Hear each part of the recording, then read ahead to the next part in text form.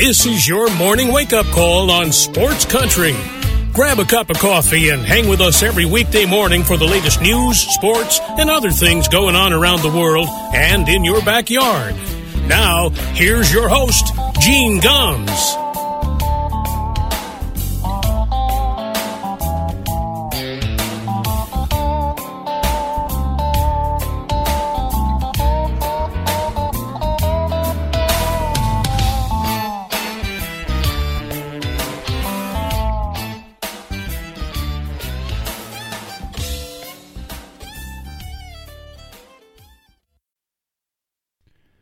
Well, good morning, everybody. It is 6 minutes past 9 o'clock here in Middletown, Connecticut. Welcome to a Monday morning wake-up call on Sports Country Radio. Appreciate you spending some time with us this morning. Plenty to talk about, lots of baseball over the weekend. The Red Sox got healthy, but the Baltimore Orioles will do that to you. Anybody that's struggling, you want to see the Orioles, the Diamondbacks, or the Rockies come to town. If you get one of those, you're going to be pretty happy. So we'll talk about all that in a minute. I am a little out of sorts this morning. I have managed to get poison ivy. I have decided that poison ivy is the single most evil thing that God ever put on this earth. I'm one of those people where if there's poison ivy in the same zip code, I'm going to get it. And I don't know how I got this. The only thing I can theorize is there was something in my garden somewhere that I touched that I didn't know, and I got it. I was out picking potatoes in my garden this weekend. And then the next day, my face is like swollen. And I have poison ivy in places where you don't want poison ivy. I won't go any farther than that, just to say that it's very uncomfortable. If you're watching on Facebook, I probably look like I have war paint on my face. Me and the calamine lotion. The problem is that some of this is close to one of my eyes, and my left eye is actually kind of starting to swell shut a little bit. I'll keep an eye on it. I know everybody's going to say, oh, go to the doctor. But I've had poison ivy probably 50 times in my life. It's something that, I've had it so bad a couple of times I had to go on steroids. I'm hoping this doesn't get to that case, but I just don't know how I got it. And my wife is actually away for the next 3 or 4 days. She's been out on Block Island with her best friend Ann, who's a listener of the show. They go out there every summer. I don't like the beach, so what the hell else are you going to do on Block Island? It's this little tiny island. It's about 5 miles square, and pretty much you go there to go to the beach and eat seafood. And I don't do either one of those things, so I don't go. So she's out there with her friend, and I said to her yesterday, I said, just be glad you're not here because you don't have to listen to me whine about poison ivy. She's hoping that it miraculously clears up before she gets home. But I hate poison. It's just brutal. Anyway, all right, let's get enough of my woes. Let's get to the baseball over the weekend, and thank God for the Baltimore Orioles. The Red Sox had lost 10 of the last 12 games, and then the Orioles come to town. The Red Sox sweep the Orioles, and not only that, they pick up 2 games on the Tampa Bay Rays in the meantime because the Minnesota Twins decided to wake up and win a series. And they did that by taking 2 of 3 from Tampa. So the Sox now find themselves 3 back of the Rays. They are still 2.5 ahead of the Yankees and 4.5 ahead of the Jays. But a lot of good things happen this weekend. We can start, obviously, Chris Sale gets his first start in 2 years on Saturday. Was he spectacular? No, I wouldn't say that. But if every time he goes out, he gives them what he gave them this week, And frankly, I suspect it's only going to get better from that. But if he gives them that, the Red Sox would sign up for that right now, and this team will be much better going forward. When you look at that rotation now, led by Sale and led by Eduardo Rodriguez, you look at Eddie starting to look like the guy that we were expecting. And frankly, after coming off the COVID diagnosis that he had last year, you have to figure that he would. But in his last 7 starts, he has pitched to an ERA of 3.73, fewer hits than innings pitched. He has struck out 46 in 31 innings. He is starting to do what we expected, what the Red Sox needed. And so that is a great sign. So you look at Sale and Erod and Eovaldi, and you can flip-flop them any way you want. Tanner Houck, who is now, Alex Cora said yesterday, there's no more running up and down between Worcester. He is with the Red Sox for the duration. He will take the ball every 5th day. He becomes your number 4 or number 5, again, depending on how you want to look at it. And Nick Pivetta, who has been great, pitched his fanny off again this weekend. And I know it was the Orioles, but Pivetta continues to pitch well. And here we are, this Red Sox team, now all of a sudden there's room for optimism. Does it mean that the World Series is back on? No, I wouldn't go that far. But, look, the Orioles are who the Orioles are. The Red Sox scored 16 runs on Saturday. They scored 6 more on Sunday. What did they score on Friday? I think they scored 8 or 9 on Friday. I mean, they just beat the ever-living tar out of them. J.D. Martinez's bat has started to light up again. J.D. homered for the 2nd straight game. J.D.'s last 7 games, he's hitting .429. 12 for his last 28. We'll take that all day long. Look, over the last, 15 games, over the last 30 games, hitting about 280. But he got off to such a blistering pace this year that nobody could expect him to continue that. But he's hitting .293 with 23 bombs and 79 runs batted in. That is more than acceptable. Rafi Devers continues to drive runners in. 89 of them on the season now. And Kike Hernandez. Look, I'll be the first to admit, I have to give Alex Cora a lot of credit for sticking with Kike. I've said, everybody was saying, this guy doesn't belong at the top of the lineup. Except Kike Hernandez does nothing but hit now and get on base. Not just hitting, he's walking. And here's the thing.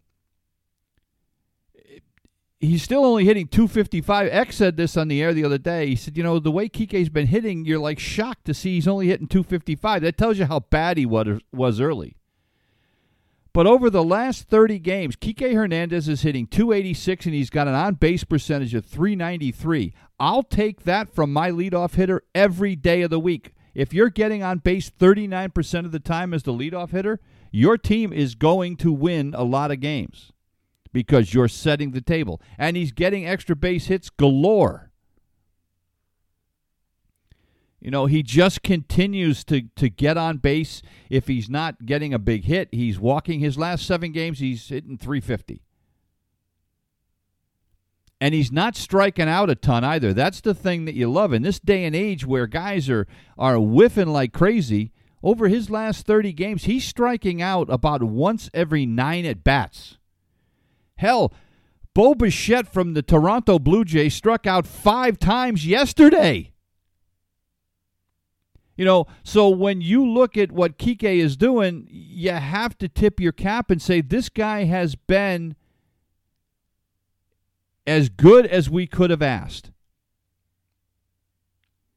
For the season, he struck out 83 times so far. But that's still about once every 4.5 times up. In this day and age, hell, that's a Hall of Famer. But again, he's setting the table. His on-base percentage for the season is .340, but, as we said, over the last 30 days, he's been ridiculous. So yesterday, he gets on base twice more, 2 more hits, drives in a run. Kyle Schwarber made his debut for the Red Sox on Friday, walked a couple of times, had a couple of doubles yesterday. So in his first 2 games in Boston, he's 2 for 6, and he's been on base 4 out of 8 times. And by the way, yesterday didn't strike out. This is a guy that is able to control the strike zone. And they're going to keep him at DH for the foreseeable future. I don't know how that's going to translate. It's probably going to mean that J.D. Martinez plays more in the outfield. The way J.D.'s hitting right now, you can't take his bat out of the lineup. So I don't know that they're ready to throw Schwarber in at first base yet. I'll tell you what, and here's a radical idea, and I know he hasn't played it in a while. But and they're not going to do it now because of the hamstring and the groin issues that he had. But I'll tell you what, I'd consider giving him a go at catcher every now and then. Christian Vasquez has just been pathetic at the plate. Now, he had a hit yesterday, but the hit he had was just kind of a little looper. He kind of fooled us with a couple of good years. Now, granted, yesterday was a short season. Or last year was a short season, but 2019, he teased us with that all of a sudden hitting the crap out of the ball. But now we're seeing more of the Christian Vasquez, I think, that we expected. So, Alex Cora's got a lot of options. I don't think putting Schwarber at catcher is going to happen, but it's an intriguing idea. So, anyway, great weekend. Got to love the fact that the Orioles are here, and you got to hate the fact that the Orioles are leaving. One move the Red Sox did make over the weekend, they claimed Travis Shaw off of waivers from Milwaukee, and he hasn't played since June 9th because he had a dislocated shoulder. They're putting him in uniform. He's going to be in uniform tomorrow night when they play the Yankees in a doubleheader. So, they not only did they claim him, they're going to play him. Now, what does that mean? Well, Bobby Dahlbeck's been hitting the ball well lately,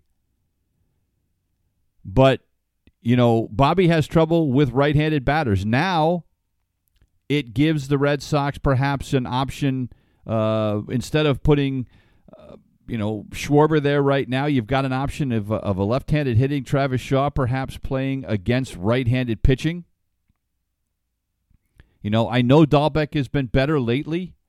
I mean, Bobby Dahlbeck over his last 30 games has hit .265. Over his last 15, he's hit .333. So, he's picked it up, got the average up to .230. But now Shaw gives them an opportunity to maybe platoon him a little bit. He can also play third base if you want to give Devers a day off. I just, and maybe you could have, Dahlbeck can play third base as well. So maybe, you could have them both in the lineup at the same time, I suppose, depending on how Cora wants to do, how he wants to rest people. The question is what does Shaw have left? He came over in the Tyler Thornburg trade to Milwaukee, which worked out great for Milwaukee for 2 years. Shaw hit 30 home runs 2 years in a row for them, and since then he has been awful. In 56 games this year with Milwaukee, he hit .191 with 6 homers and 28 runs batted in 56 games.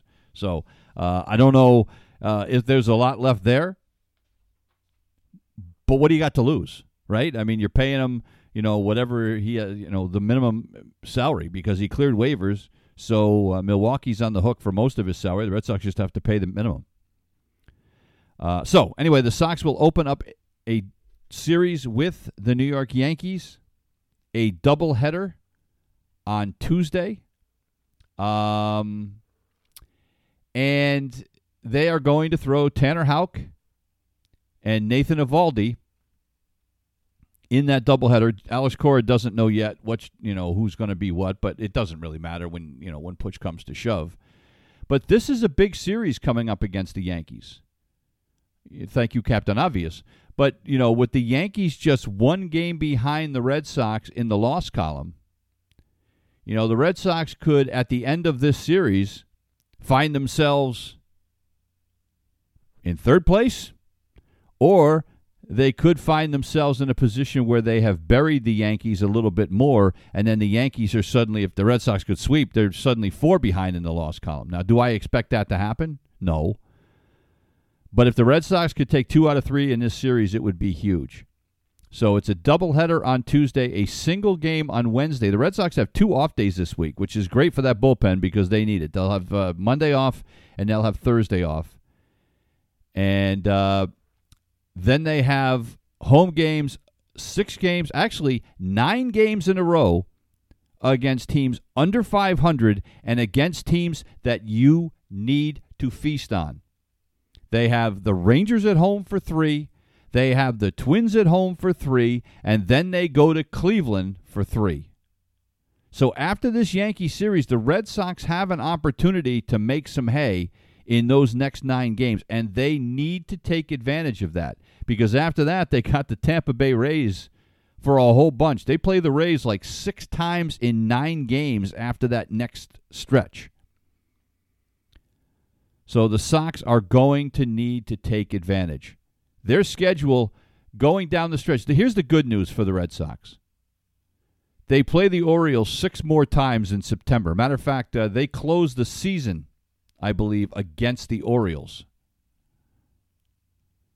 No, check that. They close it against the Nationals at the Nationals, which is even better because the Nationals are just hideous. But they have 3 with Baltimore at the end of September, and then the first 3 days of October, they play the Washington Nationals to close the season. So you've got 6 with the Orioles, 3 with the Nationals to close the season. So you have an opportunity here, but you've got to start by taking 2 out of 3 from this Yankee team.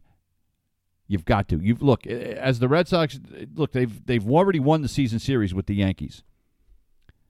They've got to continue to keep the pressure on this team. So we shall see how that works out. And they may be without Adam Ottavino for that Tuesday doubleheader, perhaps Wednesday as well. We'll have to see. If you saw it yesterday, Ottavino took a shot off of his shoulder.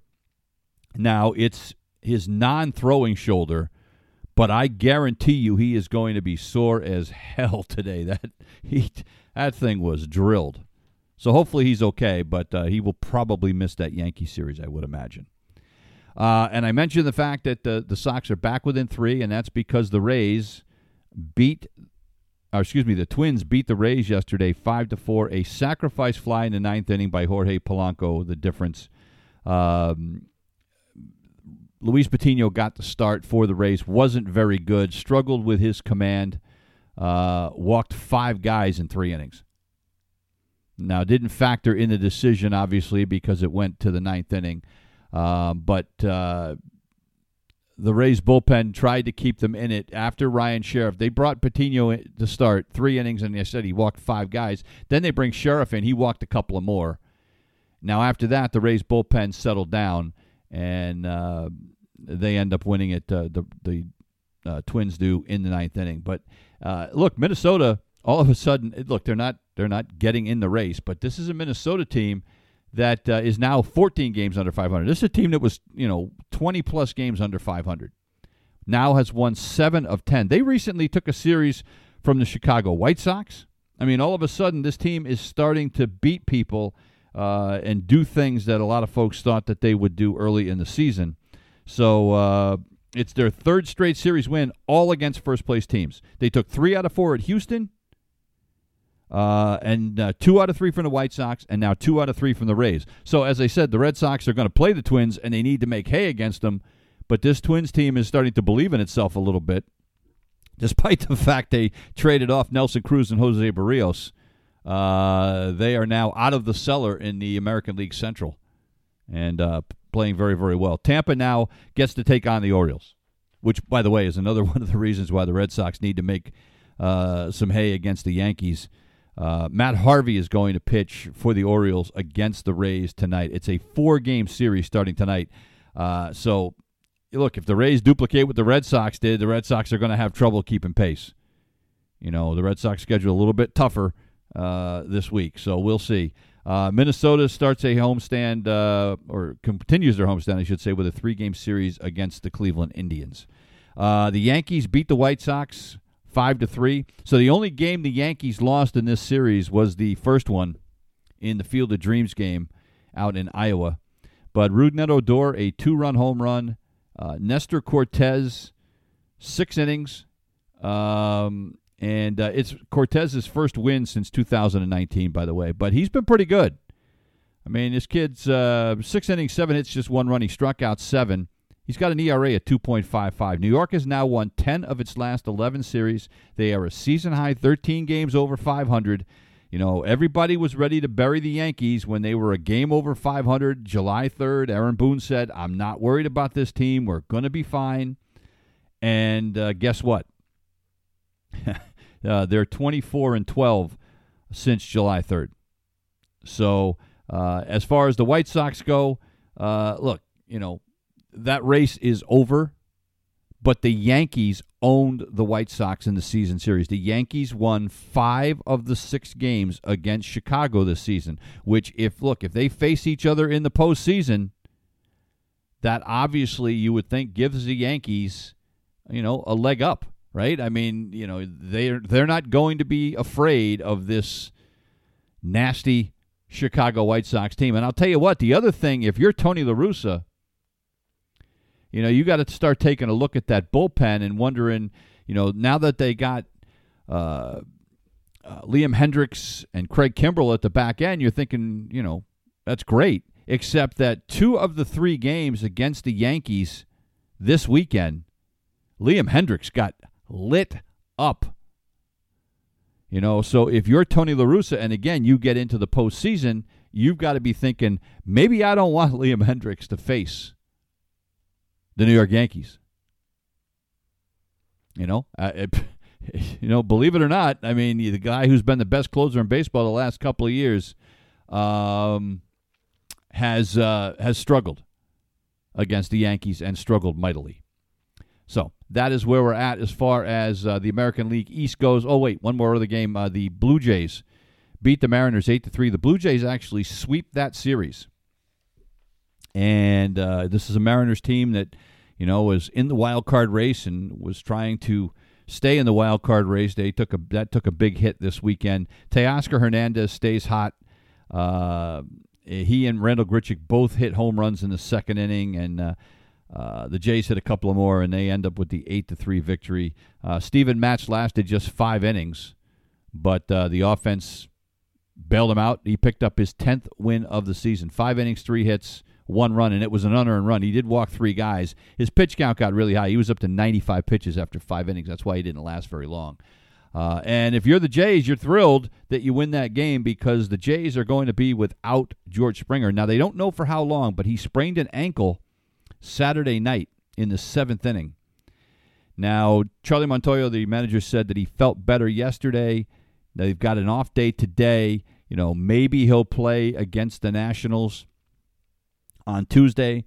But frankly, I don't think the Jays need him to play against the Nationals. They could probably beat the Nationals without him, so maybe they give him an extra day's of rest. But George Springer has been the hottest hitter on that team lately, and George Springer's problem for most of his career has been staying on the field. A guy that gets hurt a lot, kind of like Fernando Tatis of the San Diego Padres. I'm a big George Springer fan. A kid from New Britain, Connecticut. I watched his entire college career at UConn.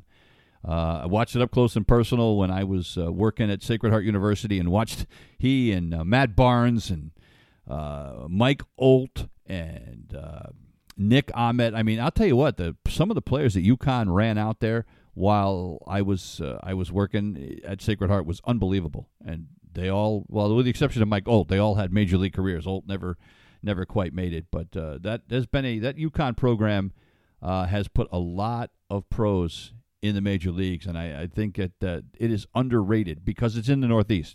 Northeast college baseball doesn't get the credit that other programs around the country do, and some of that's because of the weather. You can't play as many games. You play the first part of your season on the road, which means you're probably playing better teams, and it's tough to you don't put up these gaudy records because you have to travel. So anyway, we are going to move on to the National League West after we take a break. You're listening to the Wake Up Call on Sports Country. It's 33 minutes past the hour. Welcome back to the Wake Up Call on a Monday morning, the 16th day of August. We're already midway through August. We've got about a month left to the summer. I swear to God, the older I get, the faster time seems to go. I mean, I don't know if I'm the only one that feels that way, but it's crazy. It seems like I was just planting my garden, and now the growing season is rapidly drawing to a close. It's unreal. Hey, by the way, I saw this great tweet this morning, and I actually I retweeted it. And with what's going on in Afghanistan, and look, let's make no mistake, it's absolutely horrific what's going on. But you knew as soon as we pulled out of Afghanistan, there was no question that the Taliban were going to move in, and you knew they were going to move in fast. There is no doubt. Anybody that thought the Afghan troops, like Joe Biden and his people say, well, the Afghan troops, we trained them, they're going to stay. No, you knew there was no way they were going to stay and stand in there against the Taliban. You just knew it. It's easy to be brave when you got the biggest guy in the neighborhood that's got your back. But as soon as that guy moves away and you're left on your own, all of a sudden you're not so brave anymore. And that's exactly what happened with the Afghan troops. And anybody that really believed that was deluding themselves. So it's terrible. But at the same time, everybody's like, well, this will be, this is going to be like the LBJ or the pulling out of Saigon, when Richard Nixon did it, and it's just not a good look, and it's going to be a stain on Biden's presidency. Look, let's remember one thing. Joe Biden wanted us out of Afghanistan. There is no question about that. But let's also remember that this was all begun when Donald Trump was president. Donald Trump was the one that started getting us out of Afghanistan. He was bringing people home long before Joe Biden was. So let's remember that this wasn't just Joe Biden's idea. Joe Biden just finished the job. But look, we've been there for 20 years. How long are we going to stay there? It's somebody else's civil war, and we're in the middle of it. What are we supposed to do? How many more Americans have to die in Afghanistan for somebody else's civil war? And look, here's the deal. And I get that the Afghans are scared. And the women, the way the Taliban treats women and children is just horrific. And I get that the population in Afghanistan is scared. But here's the thing, folks. It's their problem. It's their civil war. If they want to fix this as the Afghan people, if the Afghan people really want to fix this, they could find a way. They can rise up and they can make it stop. Yes, I know the Taliban's got a lot of guns. Yeah. But if the population wants this to change, it can change. But they have to do it themselves. How many more Americans need to die there? So, that's just my opinion. And I'm no expert. But what made me laugh this morning, I was on Facebook or on Twitter, and I can't remember who it was that tweeted this out, but it said, and just like that, all the infectious disease experts on Twitter became military strategists. And if that ain't the truth about social media, I don't know what is. Everybody in the during the pandemic, everybody's an expert on why we should wear masks, why we should get vaccines, why we should do this, why we shouldn't do that. Everybody's an expert. And as soon as something else pops up, now everybody's an expert on military strategy. It's just that's social media in a nutshell. I laughed out loud when I read that this morning because it is so true. So true. All right. Enough of the political commentary. Let's get back to baseball. The National League West. Here's the thing. The Dodgers drilled the Mets yesterday, 14-4. They swept the 3-game series. 2 of the games they win in extra innings. It was a great series. The first 2 games were great baseball. Yesterday, not so much. Max Scherzer was, okay. Went 6 innings. He gave up, gave up a couple of runs, but struck out 7, 4 hits. Picked up his 10th win of the season, threw 94 pitches, so he wasn't going to go any deeper. Carlos Carrasco was awful. 6 runs, 6 hits in 2 innings. The bullpen, it didn't matter who they threw out there. It got so bad they had to throw out Brandon Drury and Kevin Pillar in the 9th inning just to try to get out of the damn thing. And the Mets had some opportunities, but they couldn't hit with runners in scoring position. The Mets had opportunities in the first 2 innings when the Dodgers made some miscues in the field, and the Mets did not capitalize. So instead of, it being a close game, they're down 6-0 after 2. The Mets were 0 for 12 with runners in scoring position last night. 0 for 12. They finished the 3-game series 3 for 30 with runners in scoring position. I don't care if you're playing the Helen Keller School for the Blind. If you go 3 for 30 with runners in scoring position, you're going to have a hard time winning anything. So the Mets, who were in first place for such a long time, all of a sudden can't get out of their own way, have lost 7 of 10, 3 in a row, and now are 2.5 back. How about the Atlanta Braves in the National League East? They've won 8 of 10. They're back they're in first place, and they're looking like no Ronald Acuna Jr. No problem. But how about if you're the Dodgers?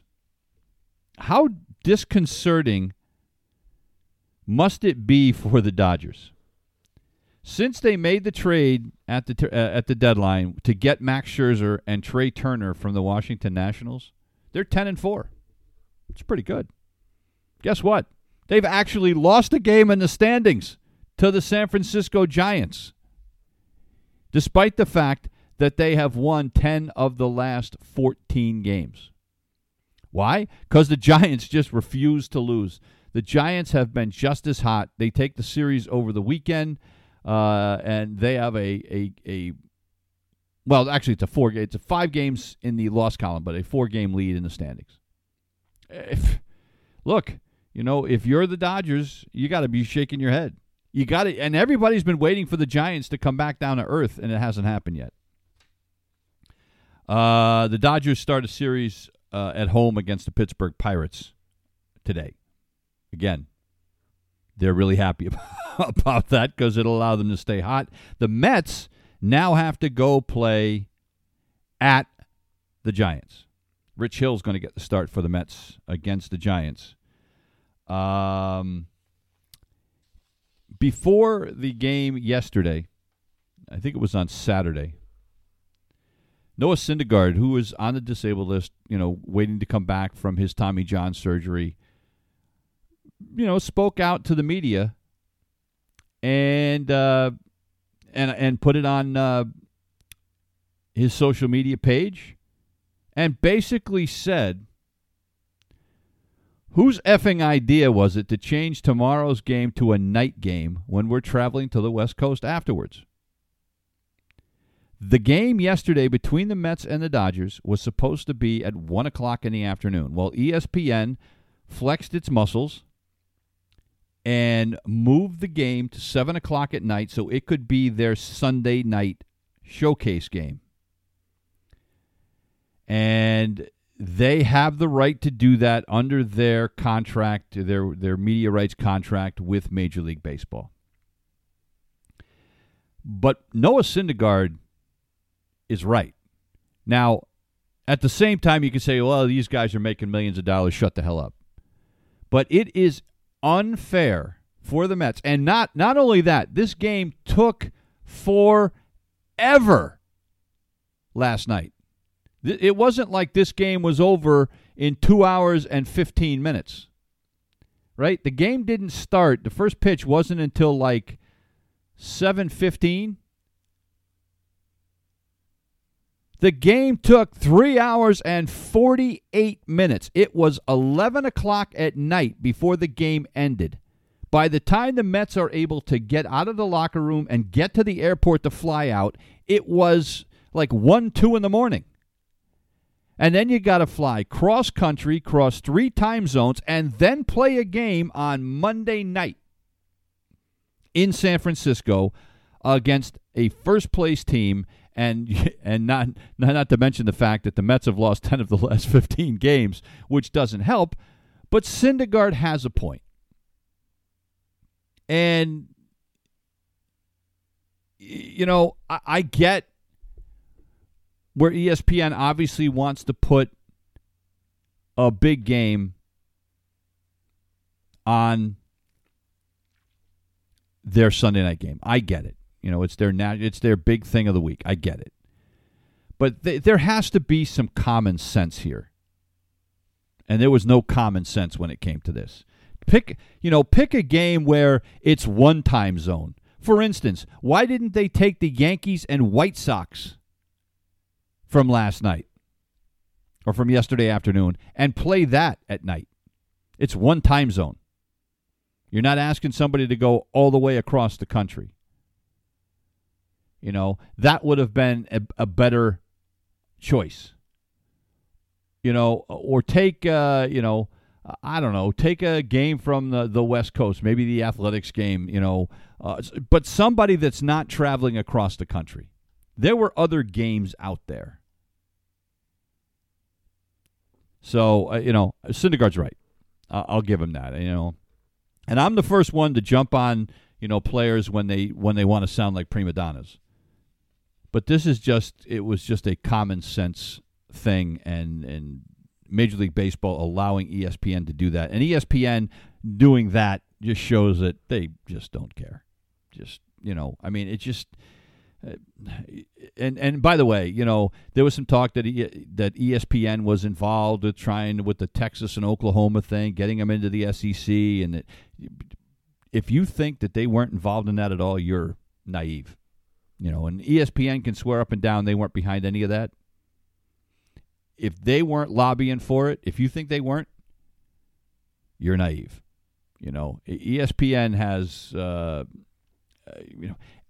actually, not just ESPN, and I don't want to pick on just ESPN. The networks have too much power when it comes to scheduling. The fact that the NFL can allow games to be switched for Monday Night Football or for Sunday Night Football just so that it can be a better game, it's just not right. The schedule is the schedule, and the network should have to work around the schedule. You're paying the right to broadcast a game, not to dictate who plays when. Just my personal opinion. It's 46 minutes past the hour. We've got to take another break. We're back in a minute. You're listening to The Wake Up Call on Sports Country. It is 48 minutes past the hour. Welcome back to The Wake Up Call. A few minutes left this morning. Quick note, no show tomorrow.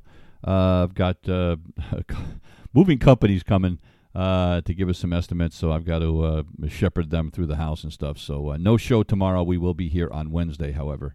A couple other games to talk about last night. As we said, the Giants just keep on rolling. They beat the Rockies yesterday 5-2. Tommy La Stella, 3 hits, couple of runs batted in.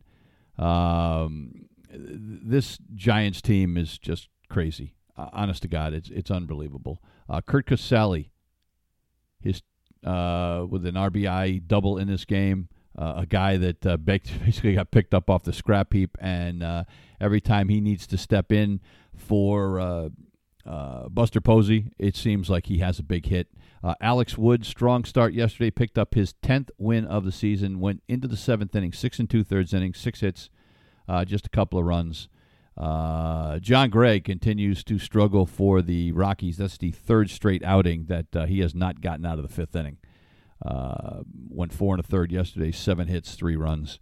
But the Giants now 76 victories. 76. Unreal. And one of the things about Wood, he's got the 10 wins, but the best thing about Wood, the definition of a stopper in your rotation is a guy that after your team loses can step in and pitch well enough to help your team get a victory. Alex Wood in games that he has pitched after the Giants have lost, the Giants are 11-0. And not only that, he generally pitches deep into games after a loss to give that bullpen a rest. I mean, he has been phenomenal. So as I said, the Giants now with the series against the Mets. Kevin Gausman. See, that's the other thing about the Mets, right? They got to play till 11 o'clock last night, fly across the country, and then they get to face Kevin Gausman, who is 11-5 with a 2.29 ERA. So good luck with that one. The Padres win yesterday 8-2, but it wasn't necessarily the Padre victory that's the story. The story was, of course, Fernando Tatis Jr., who returned from the injured list, with that bad shoulder. The Padres did, as had been rumored, they moved him to the outfield. Tatis played right field, didn't have any tough chances out there, a few routine fly balls that he handled very easily. But Tatis does what he does. Of course, he comes back, and what does he do? 2 bombs. He hits 1 in the 3rd and 1 in the 5th. Also chips in a couple of more hits, drives in 4, and here we go. I mean, look, there was no question, the Padres have been struggling mightily. The fact that Tatis has not been in that lineup is a big reason for that. They made some moves at the trade deadline, bringing over Adam Frazier, and, they have been they've done everything that they can do, but not having Tatis in the lineup has just been huge. So 8 runs on 11 hits for San Diego. It was a bullpen game. Craig Stammen started to pitch the first couple, and then 6 other relievers finish it off. And a easy victory for the Padres yesterday. And now the Padres get to go to Colorado. Now, look, the Padres are still 10 games back of the Giants. So at this point, I think we have to acknowledge they are not going to catch the Giants. And they are not going to catch the Dodgers. They are 6 games behind the Dodgers. But what they have to worry about right now is the Cincinnati Reds. The Padres at 67-53 are just 2.5 games ahead of the Reds for the second wild card position. The Reds won again yesterday. They beat the Phillies 7-4. Jonathan India, a home run in this game, scored 3 runs. India's probably going to be the Rookie of the Year in the National League. He has had a great season. He's hitting .280. And his home run yesterday, his 15th of the season. He's driven in 50. And he led the charge yesterday as the Reds cooled off the red-hot Phillies. Aaron Nola, another poor start for the Phillies. His ERA is up to 4.5 now, and his record fell to 7-7. Sonny Gray wasn't great starting for the Reds, but the bullpen did a great job. And Lucas Sims picks up the win in relief. Michael Givens, his 3rd save of the season. So the Reds right on the trail of the San Diego Padres. Now the Reds start a 7-game homestand tonight, and they get to play the Chicago Cubs. So if you're the Padres, your margin for error is very, very slim. That is going to do it for us here this morning. We'll be back on Wednesday with another edition of the Wake Up Call. We leave you this morning with some music from Jimmy Allen and Brad Paisley. Freedom Was a Highway. Have a great day. We'll see you on Wednesday. You've been listening to the Wake Up Call on Sports Country.